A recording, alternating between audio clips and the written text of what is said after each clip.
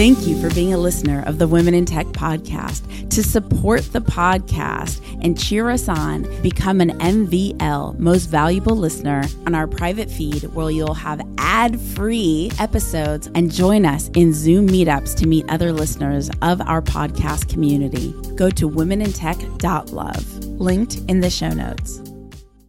Just a quick note before we get started that this is part of our Blast from the Past series, where we celebrate one of the incredible women in tech from our archive. And if you're a new listener or you're just looking to be inspired, dig into the back catalog. There are literally hundreds of stories to choose from. Enjoy the episode. It's really about the community more than the products, and the products are great because the community talks to me.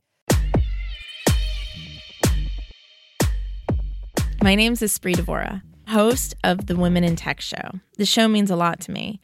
The reason why I wanted to create the Women in Tech Show is I wanted to create a positive piece of content, something where people can listen and say, if she can do it, so can I. I call it actionable empowerment. Every single episode, you'll hear the story of a fantastic woman in tech, from engineers to founders to investors to journalists to designers, all sorts of different females in tech who have thrived. I want to share their stories with you so that you can know what resources, mentors, and life situations they accessed in order to get to where they are today. Enjoy. Welcome back to the Women in Tech podcast, celebrating women in tech around the world. So excited to be here in one of the most extraordinary female founders' house. Yes, I am on her gear. This is incredible. It is such a serendipitous moment. I just can't wait to celebrate Remy. Thank you for having me on the show. Of course. Thank you for letting me use your gear. So you guys, the setup. So I'm in Los Angeles, taking a break from traveling around the world, interviewing the most extraordinary women in tech. And I come and I have the most amazing privilege to be on Remy's podcast, and hearing her story, I'm like, I have to interview you. I have to have you on the show. You are so inspiring. So I am so excited to bring to you her company, Freck. Freck Beauty. Hey, thank you. So excited to be here, you guys. Okay, just to lay it out, Remy, first of all, go ahead and introduce yourself. Tell us a little bit about who you are and what you do. Yeah. So I'm the founder of a beauty company called Freck Beauty.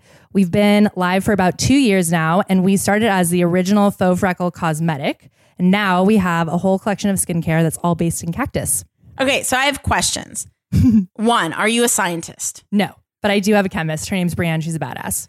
And have you ever started a company before? No, but I've always worked for small companies, from interior design to marketing. So I'm very in the startup life forever, always. And are you an engineer? Nope, not an engineer. Are you a product designer? Yes.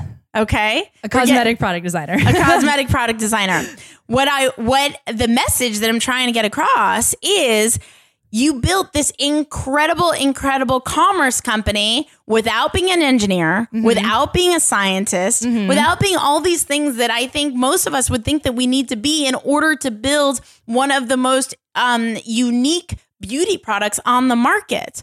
Not only that, you built a really rare beauty product, and you utilize cacti, I think, in your products.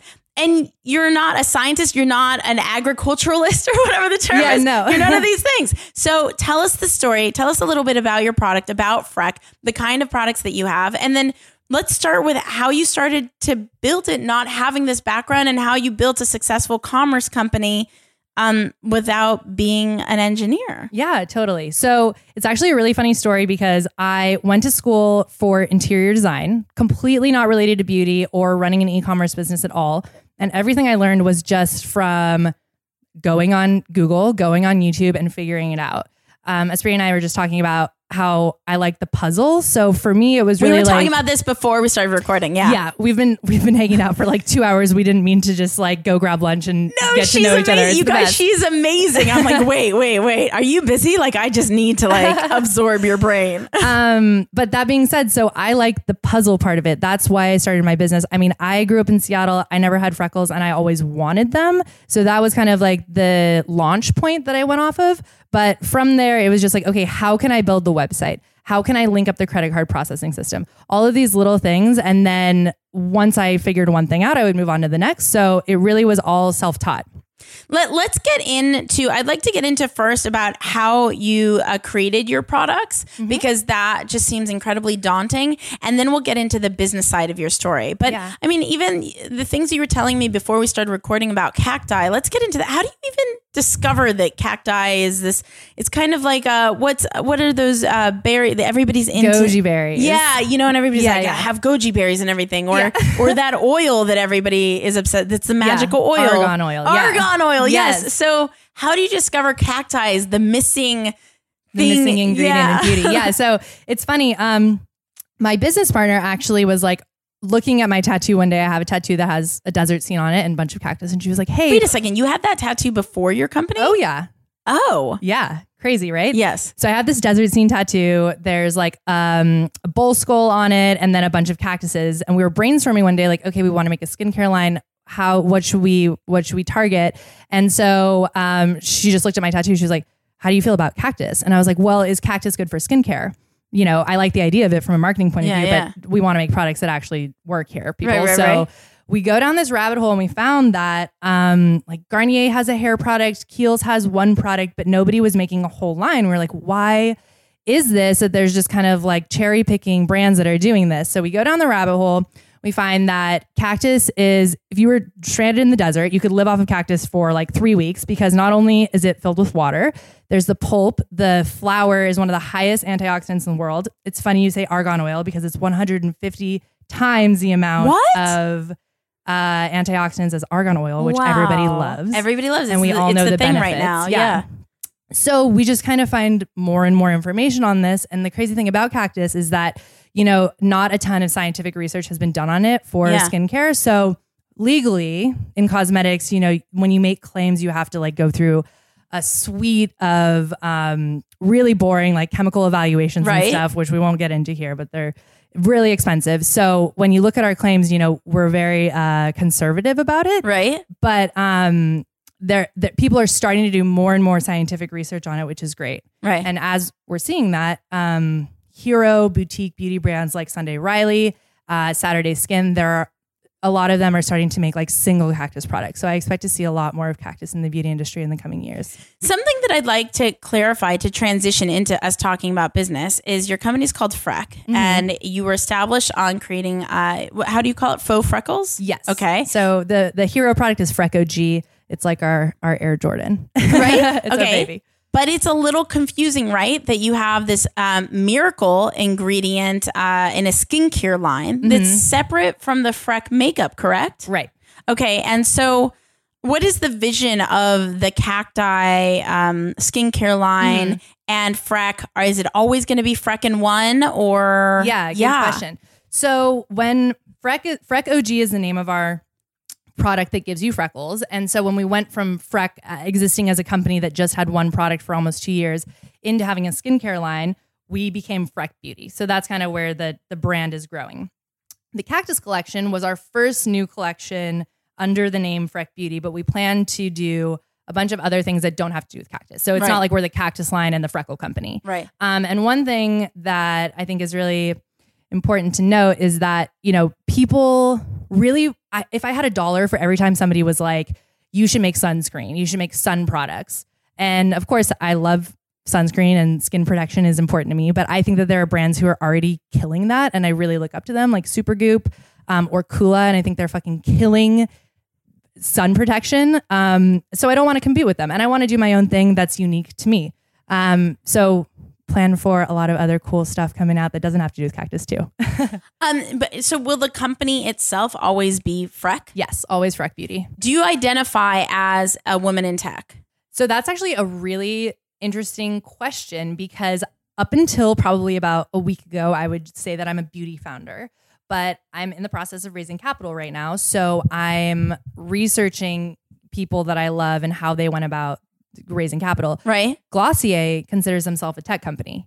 And so that has me really kind of taking a good look in the mirror this week and thinking about, okay, if we are a beauty brand that is primarily online, are we also a tech company? So to answer your question, I'm questioning. I don't know. I mean, it's interesting, right? So the reason why I asked that is a lot of people will sometimes tell me, well, I'm not a woman in tech. And, to me, a woman in tech means you founded a tech company. I consider your company to be a tech commerce, even the science that goes into developing a product, right? You don't necessarily need to be an engineer to be in tech, right? Yeah. And so I find it interesting how everybody's perception about being in tech changes, not just even being a woman in tech, but just being in tech changes. Speaking more towards the business side of things and technology, you had never created a website before. No. But you did have some experience in marketing, career-wise. Let's share with everybody your experience in marketing and jobs and kind of like your skill sets in becoming an entrepreneur. Yeah. So I was kind of all over the place. Like I said, I went to school for interior design. So I guess I had built websites like on Squarespace, but I had never done, something robust in my own. And then after I graduated, I spent a lot of time working for design firms. And then I ended up actually my last job before leaving to work on Freck full time. I was doing business development and West Coast sales for an online marketing company that specializes in photo and video generation at events. That's a lot of words. Basically, they make like amazing, really high production quality Instagram videos at events that have like an event for Coca-Cola where they have 1 million influencers. So I was very much in tech in that space. And I was speaking tech and explaining to marketing executives how exactly our software works. So it's funny because I have a background in tech. And I'm hearing even in me saying this that I, for some reason, have like an internal conflict or like hesitation in saying that I'm a woman in tech. But yeah, I guess I have been in tech in one way or another for years now. At that time, did you feel, I work in tech? No. So you've never really self-identified as like, I work in tech. Right. Which interesting. Yeah. And it's not like that I don't want to work in tech. I just think that I always even when I was in the lens of working for a tech company, I was doing sales and business development. Right. So I always thought of that as like a marketing point of view, even though I was working for a tech company. Interesting. I think this is something as a culture, like what does it mean to be in tech? I don't think everybody that has a website is in tech. Right. I don't think social media marketers are necessarily in tech. I do think if you build a commerce company like Freck, like the other huge, beauty commerce companies out there. I know earlier we were talking about FabFitFun. Yeah. That's a tech company. Right. I think that being in tech means that it is a little foggy. It's almost like the word podcast. People don't really understand. What is a pod? Is a podcast just audio? Is it audio and video? Where do you listen to one? Wait, is that YouTube video podcast? Yeah. I think being in tech is kind of in the foggy area, kind of like what is a podcast really? Yeah. Okay, so getting into how you built your first real robust website that could handle sales. Let's give everybody an idea of where your company is today. How many employees do you have? Have you raised money? Have you not raised money? Are you profitable? Are you not profitable? What is the environment of your company today? Yeah. So let's see. In the very beginning, I raised a super small round. I bought out those investors. They weren't a great fit for me. Like emotionally, I got to the point where I didn't even want to open my email. Actually, they were so early on in the beginning. But all the growth that Freck has seen, the substantial growth that we've seen from 2018 until now in 2019 has been where I own all of the company. And now I have a business partner who is vesting equity. So she's slowly earning equity. She's been with me for a year now, which is great.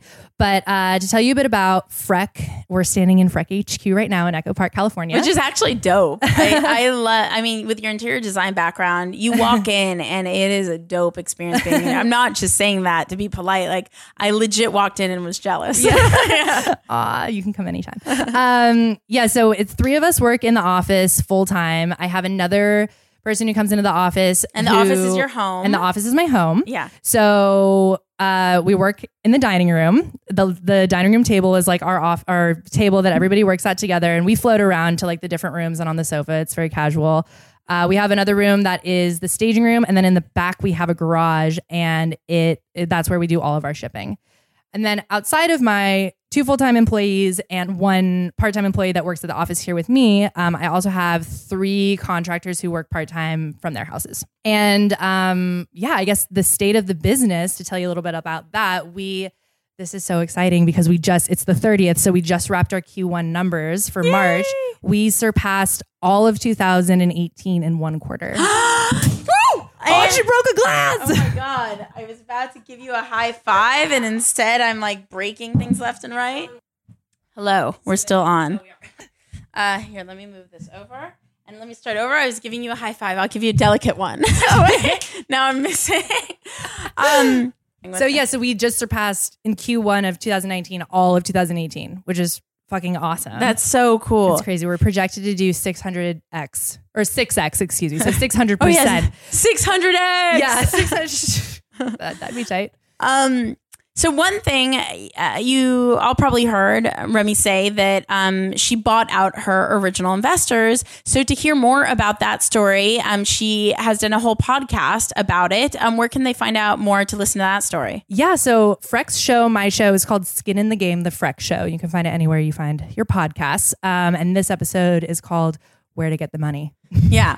And I think it's a really big deal. I think it's really daunting to think that, oh my gosh, I want to keep my company. And in order to do that, I have to buy out my investors or I'm trying to make my startup just, make revenue. And where am I going to get the money from? And that was a really exciting story. So I highly recommend you checking out Remi's podcast. You can also click on the link in the show notes. Thanks to our amazing teammate, Carl, who will put the link to her podcast in the show notes to check out that episode. So, okay, you go and you are ready to build your company and you build your website. Who's building? How do you find the person to build your website, and what kind of features are you looking for? Like, who were you inspired by in building your website? Yeah, so it's actually funny that I'm on a tech podcast right now because it's a running joke in my company that my vocabulary in tech is horrendous. So please forgive me for anybody listening. But basically what I did is because I am totally front end. I know how I want things to look, but I don't understand how to get them done. And I have amazing teammates. I work with Nasara Alian, who runs Softcore Studios here in Los Angeles. She helped me design the whole front end. And then we did a round of interviews for WordPress developers.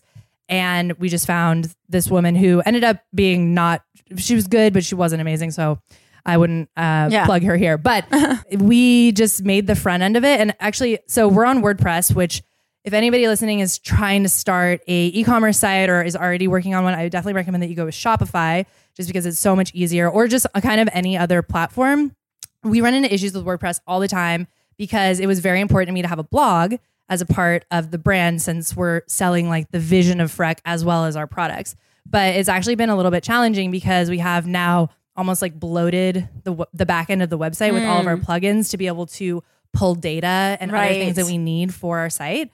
But it can be done. So if anyone is listening who is already on WordPress, it can be done if you have an amazing web developer. So, even I don't know this for a fact, but I'm pretty confident about the information that even Kylie Jenner with Kylie Cosmetics runs her company on Shopify. Yeah. Yeah. It's great. I mean, Shopify is amazing. Remember, she's a billionaire, you guys. So Shopify is no joke. Yeah. It's not small potatoes. I mean, I think when I was starting out, I steered away from Shopify because I don't think that they had a lot of the support and things that they do have now. I felt it was a little bit too templatey. But now if I were to do it again, I would absolutely use Shopify. They're amazing. I think also something that happens for us, especially in starting out, is we don't want to start hiring a bunch of extra services that we don't need because we're working with such limited resources. So we're like, if we could save the $15, why not just build it on a free WordPress site? Right. And there is a reason why these companies that specialize in a certain type of business exist. Shopify specializes in commerce. Kajabi specializes in online education. Certain platforms exist in a very vertical way in order to accelerate our growth, and they understand the back end and how to handle that. And so that we don't have to pay these excessive costs for engineers to fix our plugin problems. Right. Later on. Yeah. Yeah. You can save. It's like pound wise, penny foolish, foolish, pound wise. Yeah. So in the beginning it was great. And we had one product and it was amazing. And, WordPress was great. But as we've grown, it's become more and more limiting. So I've also heard great things about Webflow. Ooh, haven't heard of Webflow. What's Webflow? Webflow. We're thinking about making the changeover right now. The only area, to my understanding, that's a little bit not as developed as Shopify is the actual commerce part. But as far as I'm again very visual. So I want our blog and our website to read like a magazine. Right. Which is nearly impossible on WordPress. If anyone has ever tried to Really? code the back end to do custom things, it's so difficult. So Webflow answers that solution, or is a solution to that problem, excuse me. And it seems like in the next year, they're going to develop their e-commerce to be at a level that's similar to Shopify. And is Webflow complementary to WordPress, or is Webflow kind of like Shopify platform on its own? Totally legs? on its own. And what's its main superpower?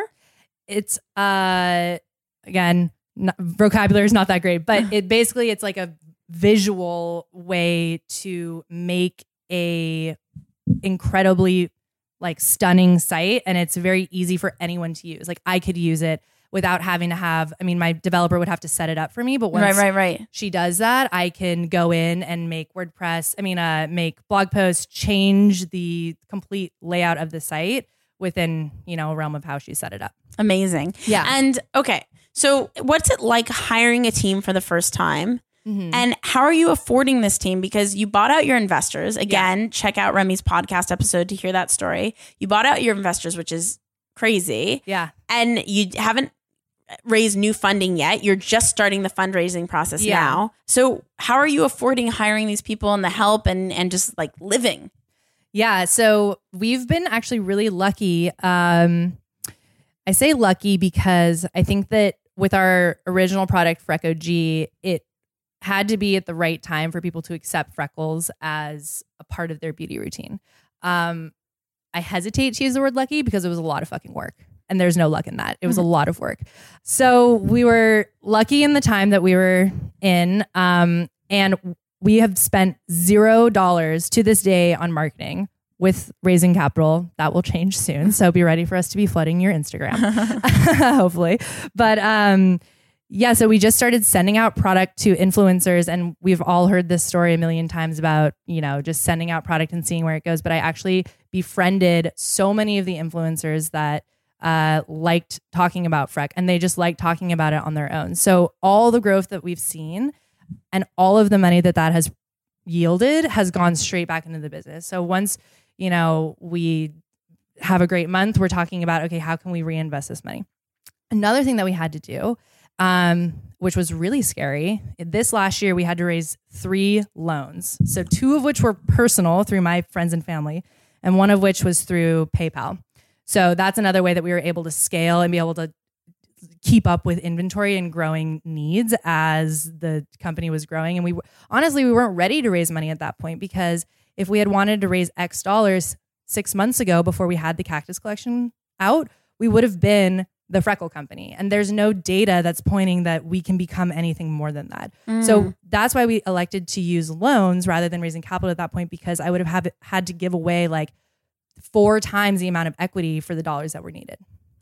Let's get into 2 things. 1, you brought up forming relationships with influencers, and 2, you brought up traditional loans. It's kind of like old school business where you used to get SBA loans, what is it? Small Business Association? Yeah. Yes, exactly. And so let's talk about influencer, it would help so many of us to learn how to build relationships with influencers. It seems really expensive and inaccessible. Yeah. So if you don't mind sharing with us about that. And then also tell us more about the PayPal loan and what that looks like. And even getting a loan from a seed round from your family, what kind of paperwork do you need? So let's start at influencers first. Okay. If you were to tell us like the first 5 steps to form a relationship with influencers, how did you find them? How do you reach out to them? What do you say? And like, how do you inspire them to support you? And then what does the return look like? Yeah, absolutely. So I think that this is a different conversation if you're in a product-based business versus a service-based business. And I have worked as a social media manager for service-based industries too. So I kind of know both sides of it. But for Freck, which is a product-based business, which is generally a little bit easier because you have something tangible that you can send to people. What I do is I make a dreamy influencer list, and it's just saved in my Instagram of all the people that I love who maybe already make faux freckles like with a pencil or some other application method. And then also just people that I love. They're aesthetic, they're wild, they're kind of out there, and they match what I'm trying to do. Because also the point of using influencers for me is that I don't have a budget for marketing or content creation. So all of the images that you see on the Freck Instagram are user generated, which is another great tool if you are looking to pinch your dollars while you're starting up. And what's the Freck Instagram handle? It's just at FRECK. Perfect. And we'll include it in the show notes. So be sure to click there to check it out further. Go ahead. Yeah. So I would just reach out to influencers and be like, hey, I love your look. I would love to send you my product. I'm Remy. I'm the founder. Be super casual about it. And you can kind of tell right away if they're like, yes, oh my gosh, I've never heard of you guys. I would love to try your product. Send it to them. And then maybe just naturally, my product is $22. So I can't tell somebody, I'm going to send you this product and now you owe me one post and one Instagram story. That's not how it works because these people are professionals. This is their job and they get paid to do this. So I would just send it to them out of the goodness of my heart and hope that they would be excited about the product. Then from about 1 out of every 10 people would identify themselves without me having to do anything as a true Freck brand advocate. So they're posting about it. They honestly want to share the product that they've just found because we're new and not a lot of people know about us with their followers. So from there, I would reach out to them and be like, hey, I'm so glad you're loving the product. Is it okay if I repost your images so I can get some of our followers back to your page? You get their permission. Yeah. Of course. Yeah. So it's not transactional, which is kind of how it's sounding, but it's like, honestly, if these people are helping me and sharing my product, I want to share them and their look with my audience too. And then from there, a number of our followers who show me that they absolutely live for Freck, love Freck, want to do everything for us, I want to give back to them. So I give them an affiliate code, which I'm sure everybody here has seen people do on Instagram. It's like 10% off. And then they make a small commission on that. So they're stoked because they can make a little bit of a commission on something that they're already excited to talk about. I would never lead with, hey, I like what you're doing. I want to give you an affiliate code, because that never produces results ever. So as far as results, I would say that for every influencer PR send that I send one vial out, I probably get about 20 orders from consumers. Do you follow up with the people that don't post or don't say anything? I follow up with everybody probably about once every 3 or 4 months. And if somebody doesn't post, I'll just be like, hey, how's it going? Are you liking the product? Did you not get it in the mail? Because a bunch of things could have happened. Right. But also I really want to know everybody's feedback. So if they're like, hey, this brush didn't work for me for whatever reason, I want to know that as a business owner so that when I go to make my next production round, I can alter it a little bit. It sounds like you're really holistic in your approach. You're extremely authentic and really just having a conversation with a friend. You're not trying to be something you're not. You're not trying to sell somebody. You just genuinely believe and love your product and you want to share it. Yeah, it's funny that you say that, because my whole approach to Instagram is that, and this is true, the Freck account and all of the other accounts that I've ever managed, it's that I believe that people in the world want to know that Freck exists and they don't. And those are the people who I'm trying to find. Right. People who would really honestly love to have a product that gives you freckles, or would love to have a moisturizer that has prickly pear seed oil in it. Those are the people I'm finding. I'm not trying to go and convert somebody who has no interest in moisturizer or freckles. That's not my game. Right. My game is to go use Instagram as a tool to find the people that want to know that you exist. And 2 questions. 1, do you do the Instagram engagement yourself? And how do you build up your following? Yeah. I used to do it all myself. Now I don't have time to do everything, but it's funny. I'll still jump on and, every once in a while, one of our followers will get into a whole conversation with me about their oily skin or whatever, and we end up talking for forever. But basically what I do, my format is I select photos that my social media assistants then go engage with. So what that looks like is, say there's a makeup artist that uses Freck and they have posted a photo with Freck. I'm having my social media assistants go through and comment, on all the people that have commented on that photo. My assistants are going through, looking at those people and liking 3 of their photos and commenting on something. Oh, wow. So it's great, right? So we're using this lens of like, how do we find people who are already interested in us? These are people who have been so into a photo that somebody else posted wearing Freck that they're going to comment, which is, that's a commitment. Mm-hmm. Liking it. So how do we go say, hey, it's us. We're here. We want to talk to you. We're Freck. We go to their page and like their stuff and start commenting and having a conversation with those people. And what tool do you use for social media management?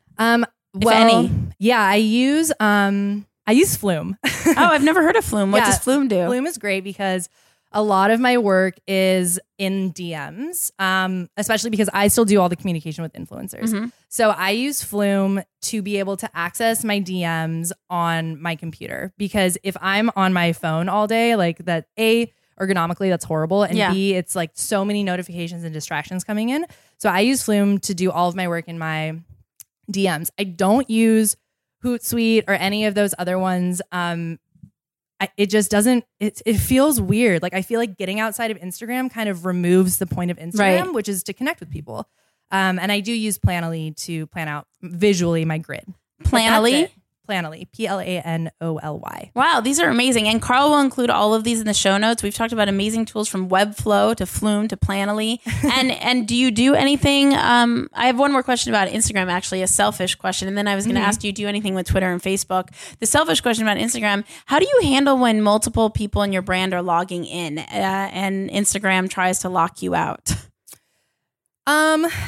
This is like so layman's, but I just coordinate, I have like everyone does 2 hours or everyone has their time, so we just kind of like separate it. You had that problem too, right? Yes. Yeah. Yeah. It sucks. Yeah. But yeah, even sometimes it'll block me out when I'm just trying to jump in to post the photo and then other people are engaging. So that's just one of the fun little neuroses of Instagram. There's not a solution yet. How about Twitter and Facebook?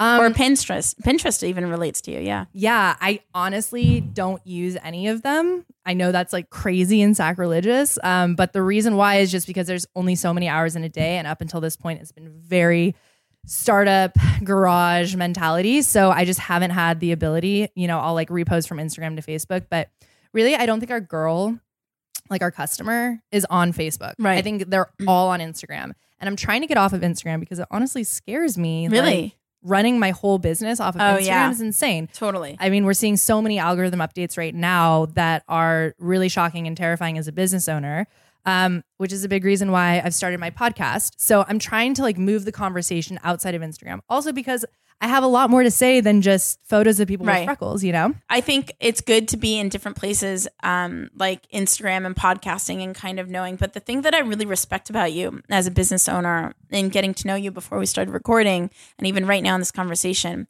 you seem to really be talented at understanding your audience and focusing and being narrow, but narrow in a very accelerating forward way. It's something I particularly am not good at. I'm kind of like an octopus everywhere. And I've been told by mentors throughout the years, like focus, focus, focus. And I've been trying to get better. And it seems like either you've trained yourself to, or it comes more natural to you, where you're like, you know what? Instagram is what's providing me the return. There's not a lot of resource. I'm not going to worry about Facebook and Twitter because I want to make sure what I do really well. And it's a very thoughtful results. And I really respect that. And I want to learn from that in this own thing. I'm like, I'm going to walk away thinking like, okay, I have to tweak things like Remy is. She's being really smart about it. Yeah, it's true. I mean, like I think that the reason why Freck exists, period, is the first conversations that I was having with my friends long before I even thought about how I would even make a product. In the very beginning of the idea, Freck exists because people came to me and said, or related to me and said, I've been trying to find freckles my entire life. I would love to have them. I don't want to get skin cancer. How do I do it? Right.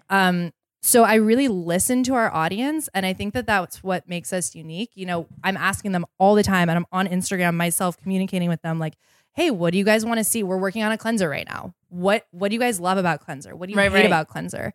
I haven't started this yet, but one thing I really want to start doing is I don't use Slack just because I don't know why. It just it irks me. It rubs me the wrong way. I know what you mean. But I think I'm going to start a Slack that's for my 50 VIP customers who I talk to all the time on Instagram, who I almost feel like I've become friends with.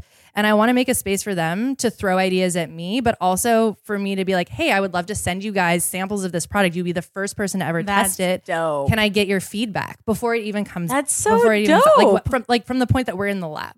So also, just kind of as an ethos thing, Freck started before we launched. I did a failed Kickstarter, and so many people have followed along since the beginning of that. And also Kickstarter as a concept in general, it's a bunch of people coming together to make something happen. So that's always how I've felt Freck is. I mean, it's really about the community more than the products, and the products are great because the community talks to me.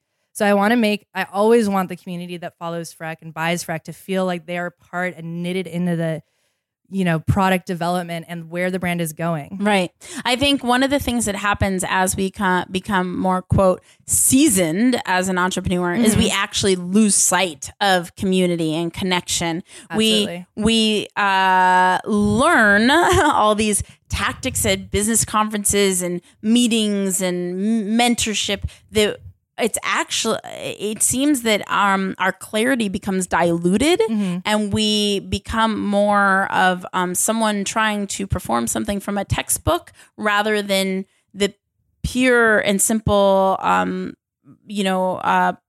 concept of a business, which is to solve a problem, provide people a solution at a price point that is, higher than what it costs us to make, and like find out exactly what they want in the most authentic way, and then give it to them.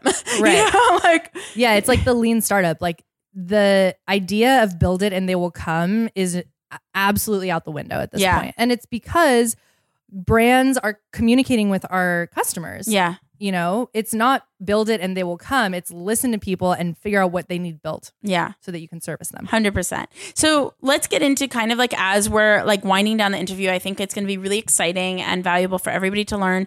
I've seen the advertisements for a PayPal loan, but I didn't know what it was about. What is a PayPal loan? And if I heard you correctly, you said you got 2 PayPal loans? I had 3 loans total, 2 from friends and family and 1 from PayPal. So let's talk about the PayPal loan and then also the kind of agreements and contracts you need in order to get loans from friends and family, if any. Yeah. So PayPal is a actually really easy, streamlined process. I was really surprised. I kind of just like reached out to them to see what would my interest rate be. And it's high. It's way higher than an SBA, but Small Business Association loans are really actually very difficult to apply for, especially if you haven't been in business for a long time, which we hadn't been at that point. What's a long time? 2 years, 10 years? More. I think it's like 4 or 5 years, you know? So using an SBA loan as a seed investment, I don't really know how you could do that, but maybe somebody knows better, but I couldn't figure it out. So I went to PayPal just to see what my interest rate would be. It was high. Because we didn't have any, credit cards or anything at this point. We had no credit as a company. So our interest rate was 20%, which is like so high, but it's one of those things where you do what you got to do. How do you get credit as a company? I think it's the same as how you do it for a person. I think that the loans that we're taking and we're paying back are building our credit. Now we have a credit card. And we're just being really responsible about it. But that's actually a really good question. And I'm not totally sure. No, but this is great for all of us to learn and to even know these are opportunities to access. It's exactly what we were talking about in the beginning. It's like just kind of figuring it out as you go. But PayPal is great. I have only good things to say about them. They were very good with they weren't too conservative and they didn't give me more loan that I could afford at the time. And then they withdraw it weekly straight from your PayPal bank account. So I was just going to ask you, is your merchant on the back end when people buy your products via PayPal? Yeah, so we use Braintree. Braintree and PayPal are linked, but the loan system for PayPal has nothing to do with that. But did that help you? So it didn't add to helping you in getting the loan that your sales were through PayPal? No, because when they evaluate your company financial standings, you send them all of your statements and your balance sheet and your annual income report, like whatever. A bank. Yeah. So because we run payments through PayPal and also through credit card processing. So what was the criteria to get a loan through PayPal? I think it's just, if I remember correctly, it's showing growth and showing that you can afford to pay back your loan. So like I was saying, they just deduct it from your account weekly. So they just look at your sales for the last 6 months. They look at how you're growing.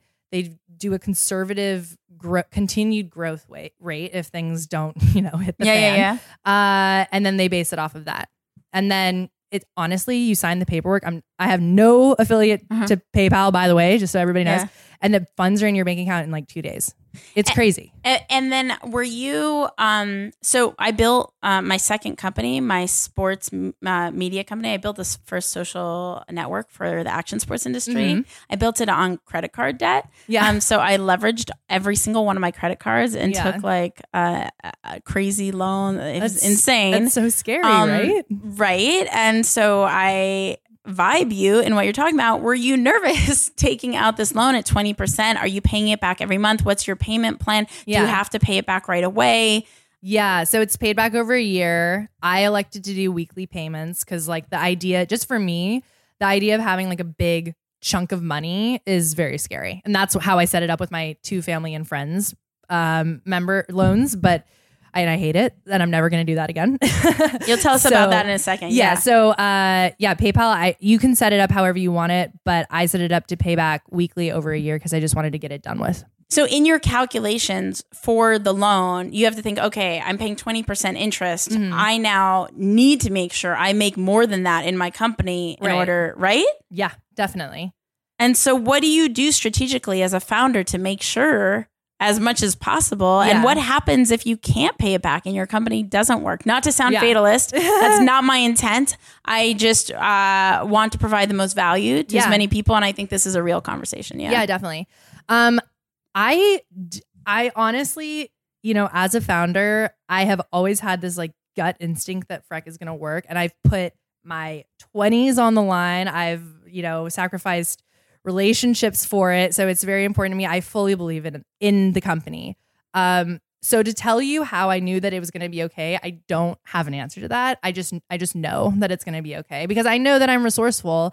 And even with all of these loans that I have out right now, if the internet broke yesterday, Instagram was wiped, and I had to pay, and I was personally responsible for these loans, which I am. I know that I would be okay. I would find a job, and I have resources to make back the money and pay it back. So I know that I'm going to be okay. That being said, how do you plan for it? The weekly payments really help me because I just know that it's coming out and it's a small enough amount that I don't have to like really think about it. But for some of the larger loans, I really look at our direct to consumer sales, which is our web store sales, as our for sure money, and that covers all of our overhead. And then I look at our wholesale sales. We're in Urban Outfitters, Revolve, Dolls Kill. We're sold in Europe now too. So I look at those dollars coming in as dollars to invest in new projects or to pay back loans. So that's kind of how I separate it. I don't have like a checking and a savings setup, but I just think about the dollars coming in from wholesale accounts as money to pay back loans or credit cards or whatever. And what is the range that PayPal loans out? Like what's the minimum? What's the maximum? Yeah, I think, as small as like $5,000, $10,000, and up to, I think you can even do like $350,000 with them. Whoa. Yeah. Depending on, obviously you need the numbers to back it up. Yeah. Depending on where you're at in your business. They can be pretty big. And agreements and contracts on a seed round from friends and family. What does that look like? Yeah, so it's funny that you asked that because I'm trying to figure out if I want to name this round the seed round or the Series A round that I'm going to raise right now. Oh. And it's a really unusual situation. And I've talked to a couple people about it because I can decide because we haven't really raised capital before. We had a little investment, but it was so little that I honestly, it was $15,000. I wouldn't even consider that an investment, and it was paid back almost like a loan. Yeah. So these loans that I have through my friends and family are, again, high interest rate. They're 20%. And I consider that because of the risk that they're taking and also because at the time we didn't have any credit as a company. Right. And so the agreement, we just have almost like it's not called an operating agreement, but it's just a very simple agreement. I had my lawyer draft it. I definitely, if anybody is going to do friends and family rounds, as casual as you want to be about it, please have a lawyer look at your document because you never want bad blood or anything weird between your family and friends. Like, those are the people who have your back. And are you paying are you paying back weekly the same thing? No. So those were set up. So one of them actually, there was an opportunity to pay back after 6 months or 12 months. And I chose to do 12 months. And who chose those options? You? Me. Yeah. And then you, and they signed off, yes, you're okay with the choice, and then you're like, okay, here's what I choose. Yes. Okay. So for example, if I paid it off after 6 months, I would have to pay half the interest, and then after 12 months. Yeah. And then the last one, which is a completely different separate, set up for a loan is through a family member's, I think it's their trust, but Right. it's just where they have set aside their savings so that they can invest from their trust. So they had all of their paperwork set up, and I pay back quarterly for that one. So I have all of these different, it's like Tetris with money. Tetris with money. Right? I have like these wholesale payments coming in, and then I've got loan payments going out, and then our direct-to-consumer sales fund, inventory and the day-to-day operations of the company. Amazing. Remy, your story is amazing. How can people connect with you further? Yeah, so you can find Freck online at freckbeauty.com. We're on Instagram at FRECK. And you can reach me if you want to say hi on the Freck Instagram, or you can reach me on my personal, which is hi.remy, REMI. And if you could have one ask of the community, something that we could do as a collective to support you in accelerating your success, what would that ask be? I have never been asked that. Oh my gosh. If I had one ask for you guys, I would say to go buy the moisturizer. Go buy any of our products. You're going to fucking love them.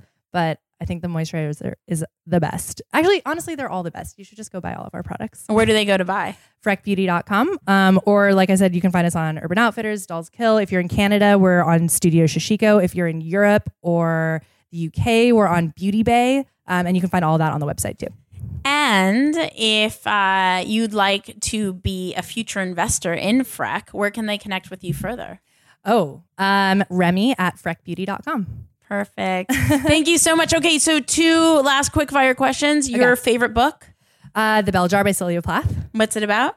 It's about this woman who goes insane and kind of her journey through the psych ward. The Bell Jar. The Bell Jar by Sylvia Plath. The Bell Jar. We'll include that in the show notes. And is this your first podcast? I have my own show. So I have, you guys, again, can find us on Skin in the Game. But this is my first podcast that I've been on as a guest. So thank you for having me, Espree. Okay, a safe high five that time. Thank you so much for being on the Women in Tech podcast. If you want to connect and collaborate with more women in tech around the world, remember to go to the Women in Tech Facebook group. You can go there directly by going to womenintechvip.com. That's womenintechvip.com. Make sure to say hello on social, on Instagram, on Facebook, on Twitter, at Women in Tech Show. I will talk to you guys. See you guys, hear you guys in the next episode. Bye. Hey, this is Remy, CEO and founder of Freck Beauty, the original and to this day only faux freckle cosmetic. We're based in Echo Park, California. You're listening to Women in Tech. Women in Tech is an independently funded project funded by you, the community. So the way that you could support us is by going to patreon.com/womenintech and making a small contribution. Every little bit counts. That's Patreon, patreon.com/womenintech. Thank you so much for believing in our vision. Thank you for being a listener of the Women in Tech podcast. To support the podcast and cheer us on, become an MVL, Most Valuable Listener, go to womenintech.love, linked in the show notes.